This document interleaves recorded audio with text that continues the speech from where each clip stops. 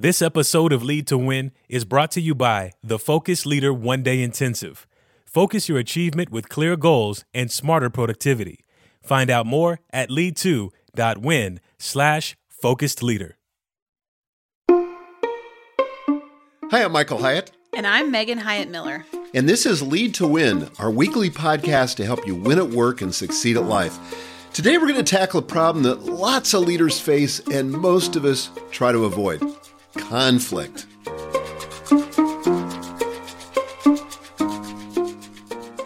It's really true. This is so hard, and it can feel like there's always some kind of conflict that's just simmering under the surface at work and home. And the truth is, if we're honest, most of us don't feel like we're any good at handling it, right? No, and that's why we avoid it. Right.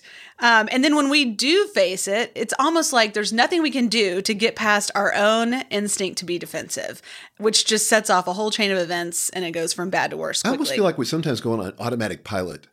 You know, we've had these patterns for years and probably generations, if we look back at it, on how we handle conflict. Yeah. And my wife and I were talking today about this very thing, about a couple that we know, and just about how they handle conflict in their family. And right in front of Mom, they were going through this major conflict, but with no seeming self-awareness about how they were responding to each other. And, you know, it's hard to perceive in yourself, but when you see it from the inside out, it can often be ugly, unproductive, and damaging. Yeah. Well, it really kind of hits that limbic part of our brain, the kind of primitive fight, flight, or freeze part of our brain. And we find our fears come out, our insecurities, and it's just a mess. Well, today we're going to solve these problems and more, I'm sure, but with a simple technique for responding to conflict. It's going to be a total game changer for you guys, I'm convinced. But we got to bring Larry on because Larry guides us through these conversations. Without Larry, we couldn't even talk to each other. No, that's right. Thank you, Larry, for being a mediator. You're welcome. I'd like to say two things. First, a couple weeks ago, you said, because Larry's the man, and I liked that. Yeah. So let's, Also, Larry is the man. I may start to put that into the script. I think you should. And second, I don't want to start a fight or anything here, but are you guys conflict avoiders or conflict seekers? It seems like everybody goes Totally one way or the avoidant. other. I'm totally avoidant. I'm kind of in the middle. I wouldn't say I'm a conflict seeker, but I would say that the biggest personal and professional mistakes that I've made can be directly traced to my desire to avoid conflict. And so over the years, I've really tried to push myself to lean into conflict, or difficult conversations, probably is a better way to say it, because I know when I avoid them, it just gets worse. Well, I think the reason I'm avoidant is because I used to be a conflict seeker. Really? Yeah. So like early in my career, I would lean into conflict. In fact, I'll tell you a story in just a minute. And it just didn't serve me well. It never resulted in what I intended. And so I backed way off. Kind of swung the other direction. Yeah, exactly. So now I've had to come back toward the middle. But years ago, this is probably 30 years ago, I was in business with a partner. And we got a letter from a client, a one-page letter where he fired us. And basically, he accused my partner of some things, nothing unethical, but just some, dropping the ball and so forth. And none of it was really true, or very little of it was very true. So I said to my partner, I said, look, it's going to be much easier for me to defend you than you defend you. So I'm going to take the mantle on and I'm going to defend you. And by the way, to this day, this is true. Like, you can mess with me and I have a high tolerance. Like, I won't defend myself. It takes a lot. Eventually I will. But you start messing with my peeps, I go nuts. So this guy had accused my partner unjustly. So I literally spent the next several days writing a 14-page tour de force, total takedown. And I mean, it was impeccable, irrefutable. There was no way that this guy could have possibly done anything but repent when he got this letter and read it. What could possibly go wrong? Exactly. I was so full of myself. So I send this letter by FedEx. So these were the early days of FedEx. That was a big deal to have to send something FedEx. So I thought that will get his attention all by itself. So one day passes. I don't get a response from the client. I'm thinking, okay. So a couple more days pass, and I finally said to my assistant, I said, call his office and make sure that FedEx delivered it. Sure there was enough, no online tracking at this point. No online tracking at this point. There was no online at this point. So sure enough, he got the FedEx. No response. Weeks passed, months passed, 6 months passed. Never heard from the guy. Never heard from the guy. So all that energy was a total waste. So I'm thinking to myself, conflict can lead to a lot of damaging results.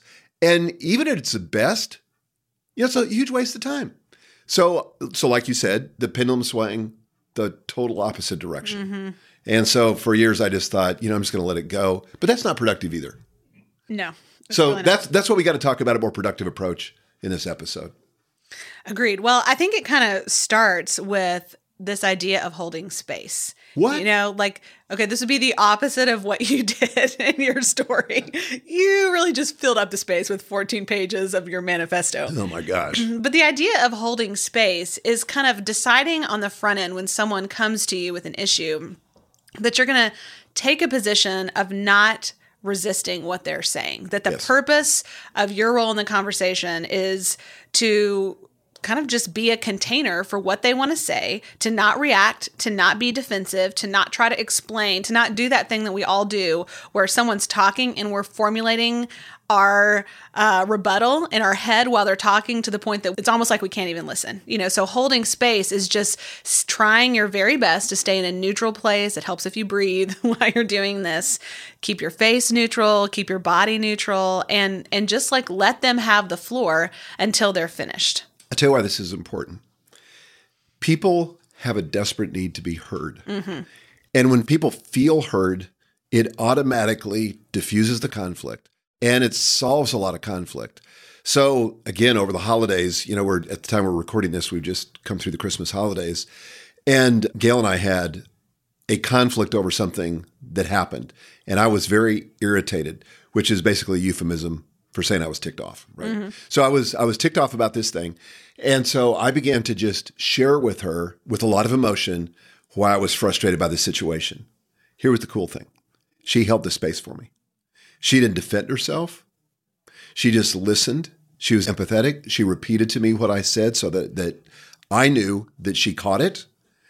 And that was kind of it.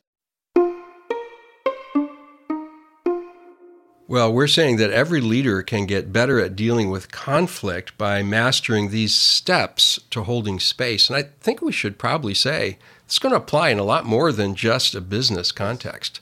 This is really about relationships at home or anywhere that you happen to be in relationship. We've got 5 steps to holding space during a difficult conversation. And to make it easier for you to remember, that these 5 steps form an acronym for the word space. So let's get to step 1. S is for stop. Yeah, so when someone confronts us, it's very natural to react, right? I mean, it's just stimulus response. We might blame that person. We might become defensive. We may even attack them, get into attack mode. I've certainly done that in the past myself. Or we might just get passive, shut down. We're not really listening. We get all up in our head and we're all, thinking about ourselves instead of thinking about the conversation. We might even withdraw physically. So some people, it's like, I can't handle it. I got to go away. I can't hear this. None of those are productive. It doesn't resolve the conflict, and it makes either you or the other person feel terrible. In fact, oftentimes what happens is when you react, when you defend yourself, whatever, what do? They intensify. They got to ramp it up to get your attention because they're not being heard. And again, that's not going to be productive. So aggression, passive aggression, both unhealthy. I think the alternative is to push pause. And this is like a learned response because it's not our natural response. I mean, this is something you really have to cultivate, which is why I love that we're providing steps today, because this idea of holding space does not come naturally to most of us unless you just had the perfect family and probably a lot of therapy. So I love this quote from Stephen Covey from First Things First. He says, "Between stimulus and response, there is a space. In that space is our power to choose our response. In our response lies our growth and our freedom." So really, we can just stop for a minute and do nothing. We don't actually have to react immediately. And as I was saying at the beginning, it's so helpful if you take a breath. Just breathing will calm you down and slow you down long enough that you have that, half a second to choose something different than the natural reaction that you're hardwired biologically to have. So resist the urge to interrupt. That's the first way you're going to go wrong, is you're going to start by interrupting like, well, but that's not what I really meant, or, but that's not how I think it happened, or you're wrong. That's always a winner. That usually goes well. The other thing that I've actually learned this more in business than anywhere else, but we have to be so careful not to let our mind and our emotions hijack our facial expressions. Because you can be sort of having this conversation in your head about, I need to be breathing, try not to be biased, just listen. But if your face looks angry, it's easy to forget that so much of our communication is nonverbal. And when our face betrays our emotions, it creates a sense of not being safe, of defensiveness in the other person. And all of a sudden, even if you're like white knuckling it through this holding space thing, your face can give you away. So that's where the breathing is really helpful. I mean, I will say sometimes if I have to have like a difficult HR conversation, confront someone on something, I will say, or somebody comes and talks to me, I will say, relax your face. Relax your face, relax your face. Like in my mental dialogue, that's happening, and it's so helpful. So, but that takes a huge amount of self-awareness. You really have to self-talk yourself through this, and then just listen. Don't watch the clock. Don't wait for your opportunity to interrupt. Just shut up and wait. I want to go back to this self-awareness. If there's one upside of Instagram and selfies. It's being more aware of our facial expressions, right? Because I can't tell you how many times I've done like an Insta story and I've, reviewed it before I post it. I go, why wasn't I smiling? Right. I mean, I kind of looked either bored or angry. Right. And that wasn't my heart. It's just that I had a lack of self-awareness. Maybe you were concentrating or something. Yeah, exactly. Yeah. But people really take their cues from our nonverbals. This holding space, this pause or stop, the first step, really produces some benefits in the conversation. I think first, it gives the other person a feeling of safety. Right. That they're not going to get trampled on. That's especially true, like you mentioned, HR issues, Megan, where there's a power differential. Absolutely. You have a boss, an employee, or a teacher and a student, or some other relationship. It really lets the person know they're free to speak their mind, and they're not going to be punished for that. I think it also puts you in a position to learn. They may actually have a point. That happens occasionally. I would say, I know you're being kind of facetious, but there's always something to learn. Because their perception, there's some grain of truth. And I learned years ago that, even if the other person is only 10% right, take that 10% to heart and try to improve and forget the 90%. This is not something where we're playing a game where whoever wins by the most percentage points, wins some prize. But what you win is by listening carefully and taking to heart the part of it that's true and discarding the rest. And the more defensive you feel is often an indicator of how true what the other person is bringing to you. Hello. I wish that was not true. I know. But I, personally, speaking for myself, I feel the most defensive, and this is the hardest work, when somebody's bringing something to me where I know I really screwed up and I really don't want to have screwed up.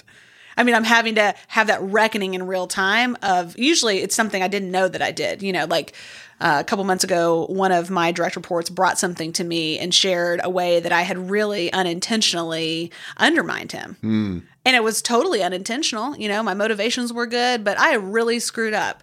And my first instinct was to defend myself. Because it wasn't my intention. But as I tell my kids all the time, nobody cares about your intention. They care about what you actually communicated. What you intended to communicate does not matter. Well, there's a teeny little lawyer that lives inside every one of our heads and is always ready to argue. And the first step in holding space is to stop. I'm reminded of the old saying, nothing is often the right thing to do and always a clever thing to say. That's great. I like that. Well, let's go to step 2 in holding space, which is P for probe. Stop and probe. This is really important because when the person finishes talking, they've probably marshaled all their bravery, they've shared the vulnerable thing. Now it's our turn to respond. And this is the moment of truth where what you do next will be determinative, not just of the conversation, but in many cases, the relationship itself. I think you have to communicate that if you were a catcher on a baseball team, that you've caught the ball. When they've said what they're going to say, you should really, maybe count to 5, and just kind of like connect with it emotionally and let them know that you've heard them and then respond. Like if you're too fast to respond, then what it communicates is, I actually wasn't really listening to you. I was just waiting for you to finish so I could give my pre-prepared speech that I've been thinking about the whole time you were talking. Well, and this is where you can do a couple things. You can use reflective listening. You can kind of repeat back in your own words, and it's important that you don't do this as a parrot because that's not affirming. You don't want to literally say what they've said. But if you repeat back in your own words the way you've understood what they've said, and then ask, yes, is there anything else? Did I leave anything out? Did I get anything wrong? Is there anything you want to correct? That can be really helpful. But then your goal ought to be, in kind of this context, to understand their perspective, because the more you understand, the better you can ultimately, resolve the situation. And so you can use questions to probe and to try to get at, well, tell me more about that. Why was that so problematic for you? And when you do that, first of all, it communicates that you really care. It also enables you to get more clarity about what the issue behind the issue is, because so often there's something behind it. It wasn't just that you said or did that thing. It was what it meant to them, or it was connected to something else from the past. And the more you understand that, if they say something like, well, I always felt like, and these other times you did the same thing. Well, then you're like, oh, shoot, I have this pattern that they perceive of whatever it is. And that can be so helpful. But so often we use questions and probing as a way to we really weaponize those things. Yes. It's really, Inquisitor. it's not really a question. It's a statement with a question mark at the end of it that is intended to shut them down or undermine their position. Yeah, it's like not you helpful. say, what were you thinking? Or, don't you know me better than that? How could you jump to that conclusion? That kind of thing is going to not communicate what we're talking about in probing, because you're really not after more information. You're basically making an accusation disguised as a question. Mm-hmm. It's really an attempt to control the situation. It is. It moves away from the listening posture. Yeah. And you're really trying to make sure that they've gotten everything out, because my guess is in most of those situations, people are not saying everything. They're kind of trying to modulate and hold back some, because it's risky. It's risky, and they're maybe more conscious of your feelings or concerned about your feelings than maybe you are of theirs, but they're holding back. So I think it's important to just get it all out there. Mm-hmm. People need to get it all out there. You need to have them get it all out there, because if they don't, they're not going to feel like they were heard. Right. And you don't want anything left unsaid. So some open-ended questions that could be helpful are things like, can you say more about that? And then you just, again, pause, be quiet, and wait. Or how did it make you feel when fill in the blank? Yeah. Or would you help me understand what happened when fill in the blank? And these questions are really coming from a place of a desire to understand. And it's important, again, that you manage your tone of voice, that you're breathing, that your facial expressions are soft and not hard, and that you don't react negatively when they answer, even with your face. Because you're trying to encourage vulnerability. And the most important thing to do when you're trying to get someone to be vulnerable is to create a safe space. Yes. And so if you look threatening or you sound threatening, it's going to shut that down. Well, this takes a lot of grace to do, because it actually puts you in a vulnerable position. Totally. Vulnerable position. You go from saying, please tell me more about how great I am, to, I really screwed up. Tell me more about that. Right. That's hard to hear. Right. It's humbling. Hey everybody, Mike Boyer here. I bet you know someone who could benefit from this topic. Everybody hates conflict, so why not drop a link to this episode in your favorite social media channel and tag your people? They'll thank you for it. Include the hashtag #LeadToWin. Also, if you have not yet reviewed Lead to Win on iTunes, would you take a minute and do that right now? You can just tap the review button on your device or head over to lead2.win and check today's show notes. There's a handy tutorial on the rate program. Thank you. So stop, probe, and step 3, A is for acknowledge. Stop, probe, acknowledge. Acknowledge what?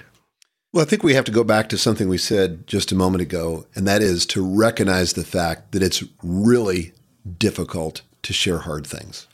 When somebody comes to you to confront you with a conflict, with something that you've done to offend them or to hurt them or whatever, that takes a great degree of courage. And I know when I've been in those situations, I mean, those are like, I can't sleep the night before. Right. Right. You know, it may have taken me several days to screw up the courage. I may have had to have a really hard talk with my therapist to encourage me to do it. I mean, who knows what was in the background that preceded that. And I think it's important that we recognize that and we honor it.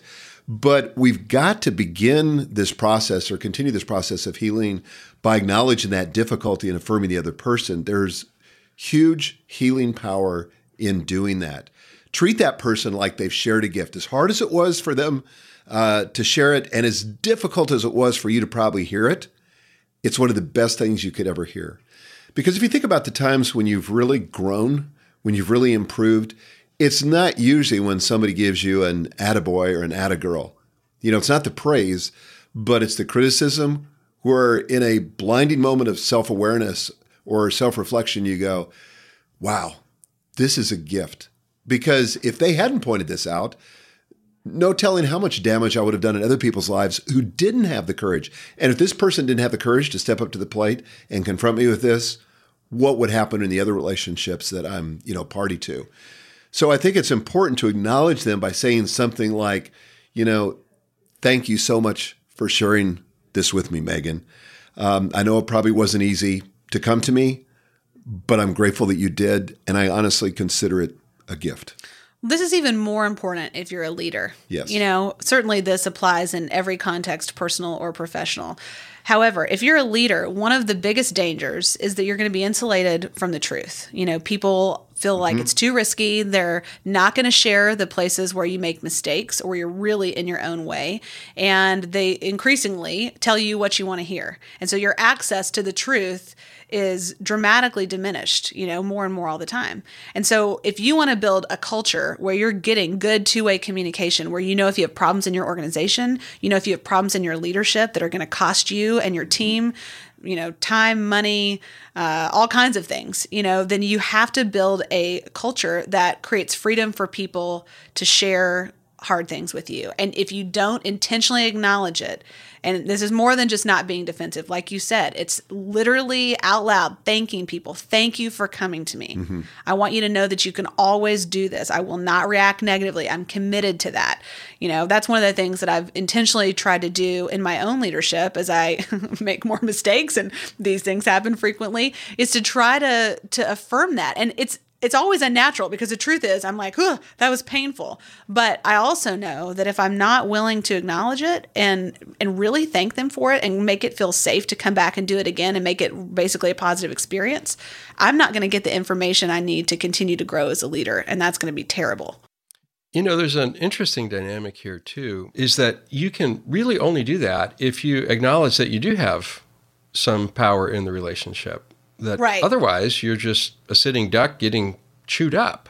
But when you can say, wow, thank you for bringing that to me, it acknowledges I can do something with that. I can respond to that. I still have some agency, and I'm not getting called into the principal's office and just getting yelled at. That's a good insight. And I'm not a victim. Yeah. I remember hearing from a parenting expert years ago that she was talking about the need to kind of share power with your kids, to allow them to make choices, where maybe you could make the choices, but you kind of let them make some of those choices. And she was just saying a lot of parents don't want to give up control because they feel like they're losing power. But the truth is the only way you can share power is if you had power to begin with.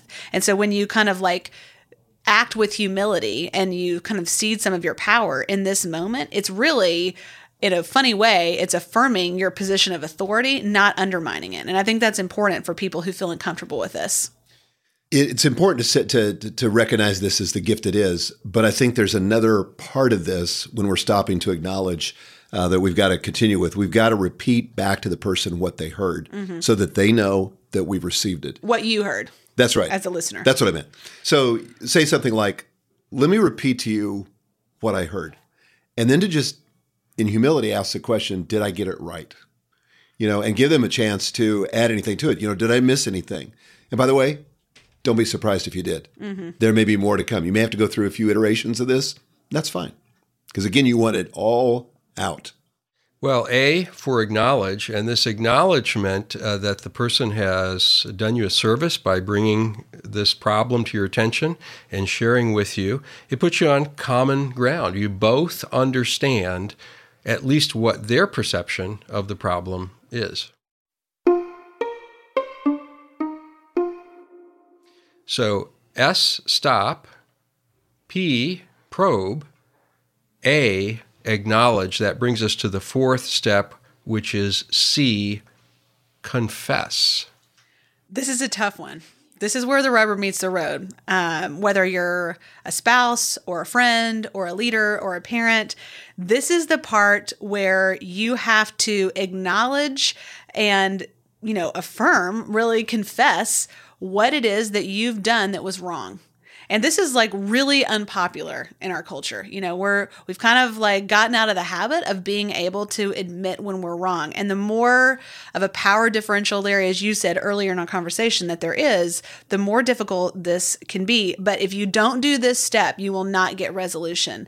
There is a wonderful book, Dad, that you and I read years ago called Extreme Ownership by Jocko Willink, all about taking ownership of your mistakes and the results that happen, particularly in your business. It's kind of through the lens of a Navy SEAL. At one of our core values at Michael Hyde & Company is total ownership, that we believe that as individuals, it's our job to take total ownership for the outcomes that we create in our business and our personal lives. And that means being willing to say, I am so sorry that I did, and fill in the blank. This is kind of where you've just repeated back what they understand to be the problem. This is where you own your contribution to that. And it does not help you to diminish it or to make it smaller or to try to save face. That will only hurt you. This is the moment where you either build or undermine trust in a relationship. True. And, one insight I got on this word confess was frankly from the Bible. Mm-hmm. And the Greek word from which we get the English word confess means literally the same word. That's the transliteration.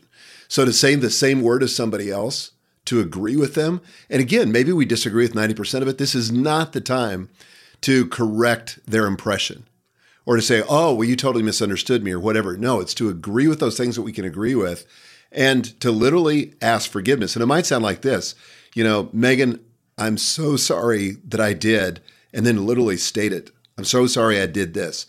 And again, I think it's important to use the same words in as much as you can. Use the same words they use so that they feel like you're confessing to the actual thing that they're charging you. Don't pick like a lesser word. Right. I'm sorry I made that mistake when it was a flat out violation of boundary. Right. I also think I do this with my kids a lot. When they're asking each other forgiveness, I always want them to state this, and then I want them to state with empathy how they know it made the other person feel, that they've communicated. I know that when my kids might say this, I know when I told you were stupid and you were bad at soccer, that made you feel ashamed, or that made you feel like you weren't a good athlete. And that's not a good feeling, because I really want them to communicate empathy. I think this completely applies to adults, that we need to communicate that we understand the impact of our actions, not just that we understand what we did. It's really, really important. So many leaders are unwilling to do that because they think it weakens them. Right. I think really it makes you stronger. Totally. So often people just want that acknowledgement. Now, I think we need to talk about non-apology apologies. This is where you can go wrong. This is where you can go wrong, and this happens all the time. People think they're confessing. They think they're asking forgiveness, but here's what it sounds like. You say something like, I'm sorry if what I said upset you. I mean, can I be honest? When someone says this to me, I want to punch them in the face. Now, to be fair, I have never punched anyone in the face. But you felt like it. But I have felt like it. I hear you. And this is so condescending and so avoidant. It's literally maddening. Well, and you can't make it about them. Right. So stick to what you could admit or agree to. What was your part in it? Here's a couple of the versions of that same thing. I'm sorry if you misunderstood me because you're such a moron. Right. I was going to say the problem with saying, I'm sorry if what I said upset you. It's basically saying, obviously you have a problem. Right. There's something wrong with you. And I'm so sorry that there's something wrong with you. That is the antithesis of what we're trying to do here. Okay, here's another one. I'm sorry if you misinterpreted my actions. I mean, again, but I hope people that are listening to this is ringing in their ears next time they're tempted to say this. Here's another one. I'm sorry you feel that way. These are fake apologies. Right. They're worthless. You might as well not even do it. It's actually worse than not apologizing. It is. It's going to set you back. And by the way, it will tick off the other person. It will destroy trust. You might even get punched in the face. Don't try it with us. That's all I'm saying. Well, the benefit of confession or acknowledging or agreeing with what the other person has said that is true is that it diffuses that anger and it puts you in a place where some sort of progress or reconciliation is possible. Yeah, it's true. But I want to hasten to say, though, Larry, this is not for the purpose of, because it could sound like manipulation. You know, I'm just going to try to say this too, because I learned this technique on this podcast that I can diffuse conflict if I give this confession, even if I don't feel it. You know, we're not talking about that. We're talking about a heartfelt acknowledgement and confession. And so I think it's important to acknowledge what your words or your actions did, but then to go one step further. And this is going to be hard. This is one of the most difficult parts of this, but to literally ask for forgiveness.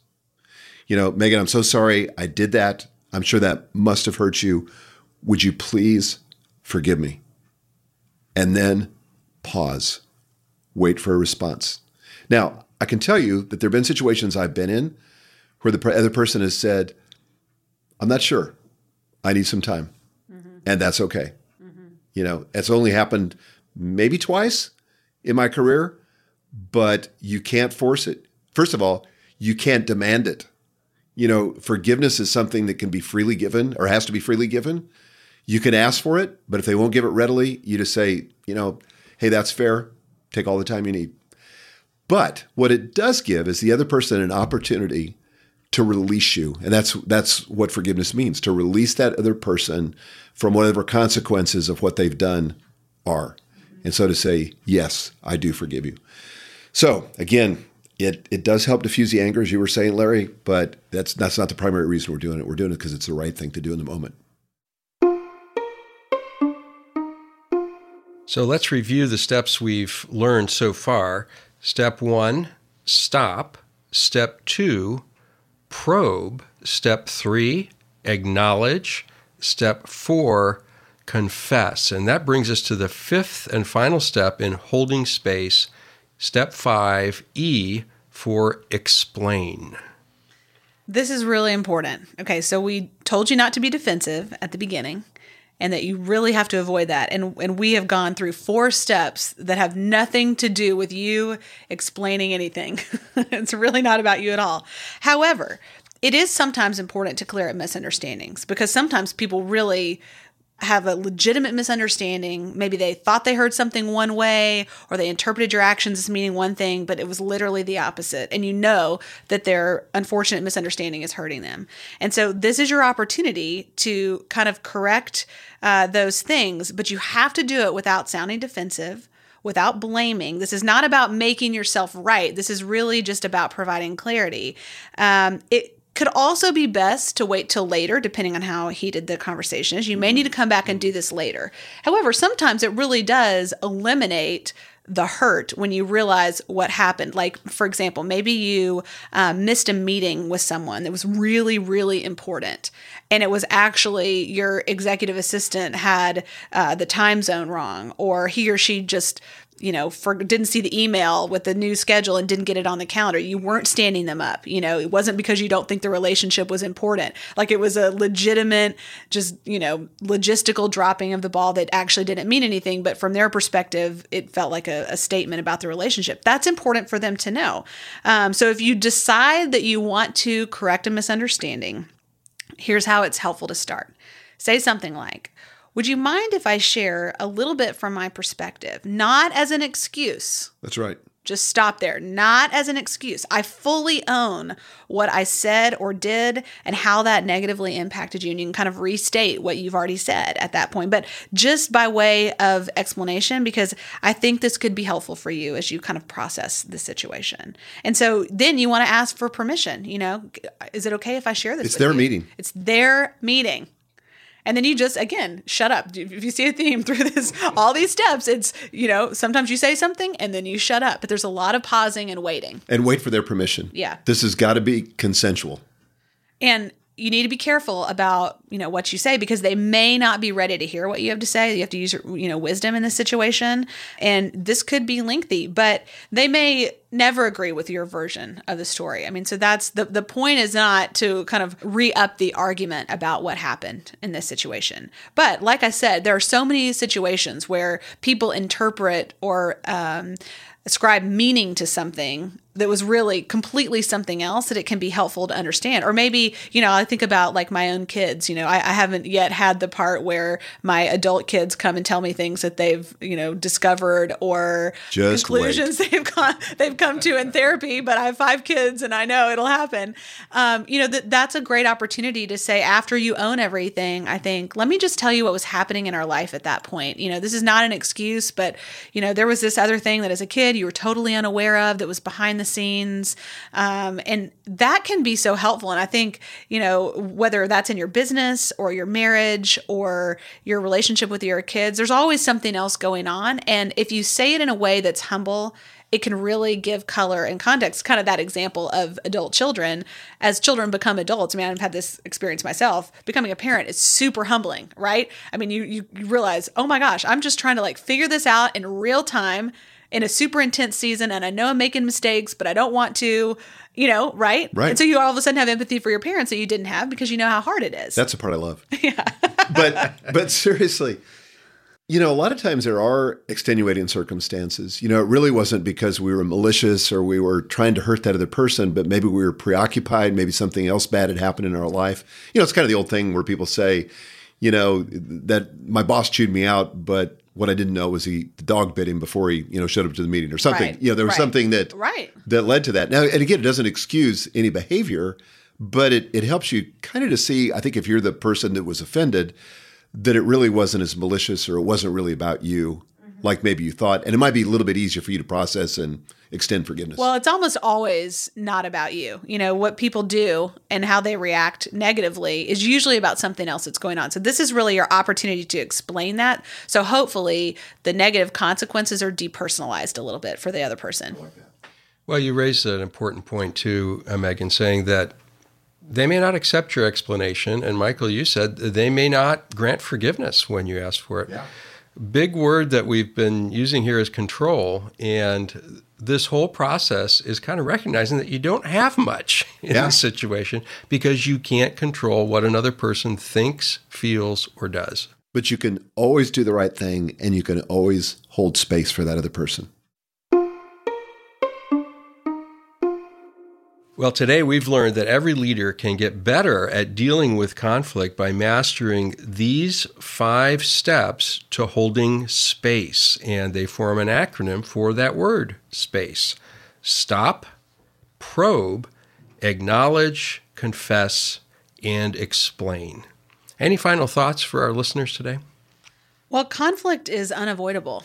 If you have important relationships in your life, especially if you're a leader, the more important relationships you have, the more authority you have, the more likely you are to have conflict, the more mistakes you're likely to make. So my advice would be to make friends with conflict. Don't avoid it. Don't run at it, like you're in battle, but just embrace it as a very powerful teacher because some of your best lessons will come on the other side of conflict. The thing I would say is if you've not been good at this in the past, fear not. You will have plenty more opportunities in the future to get it right. And this is a journey. This is not something you're going to hear a podcast and suddenly you're going to be brilliant at this. It's something that I continue to grow in and continue to blow, from time to time. And I just have to keep reminding myself of this SPACE acronym. And it always begins, if I can do the first step right, if I can just stop, take a deep breath and not react, the rest of it will usually go pretty well. But if I don't get that right, then bad things happen. Good insights here today. This is something I know I can use in my life, and I think a lot of our listeners are going to benefit from it in a big way. Thanks, Larry. Thank you, Megan. And thank you guys for listening to us today. We'll be right here next week. Until then, lead to win.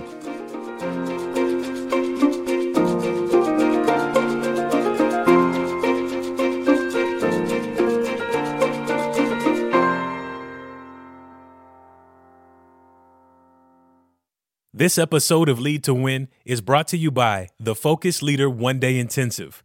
Focus your achievement with clear goals and smarter productivity. Find out more at lead2.win/focusedleader.